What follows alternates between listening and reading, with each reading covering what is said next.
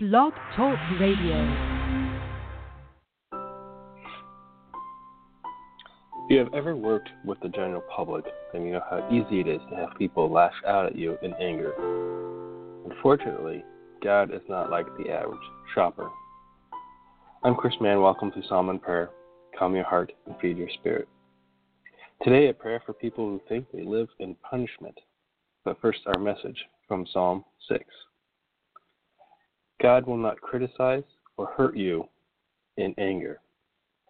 He will correct our behavior like any good father, but he will do so with compassion and forgiveness. Do not think that your hard times are punishment.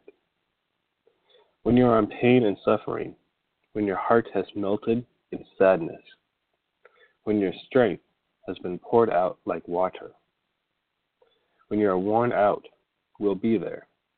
He has heard your cries and your prayers, and he will heal you. It is because of your anguish that you turn to him, and it is because of his unending and unfailing love for us that he saves us. Because if we die, our dust will not praise the Lord or share our testimony.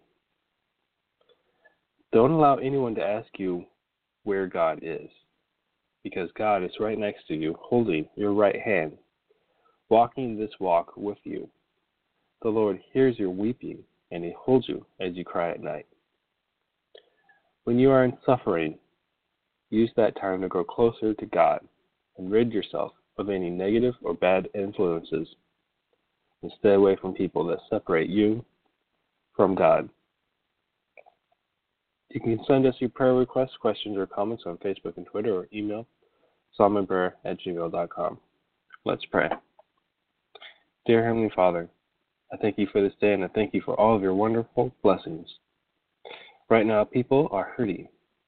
They think that you have left them, or that the pain they feel is punishment.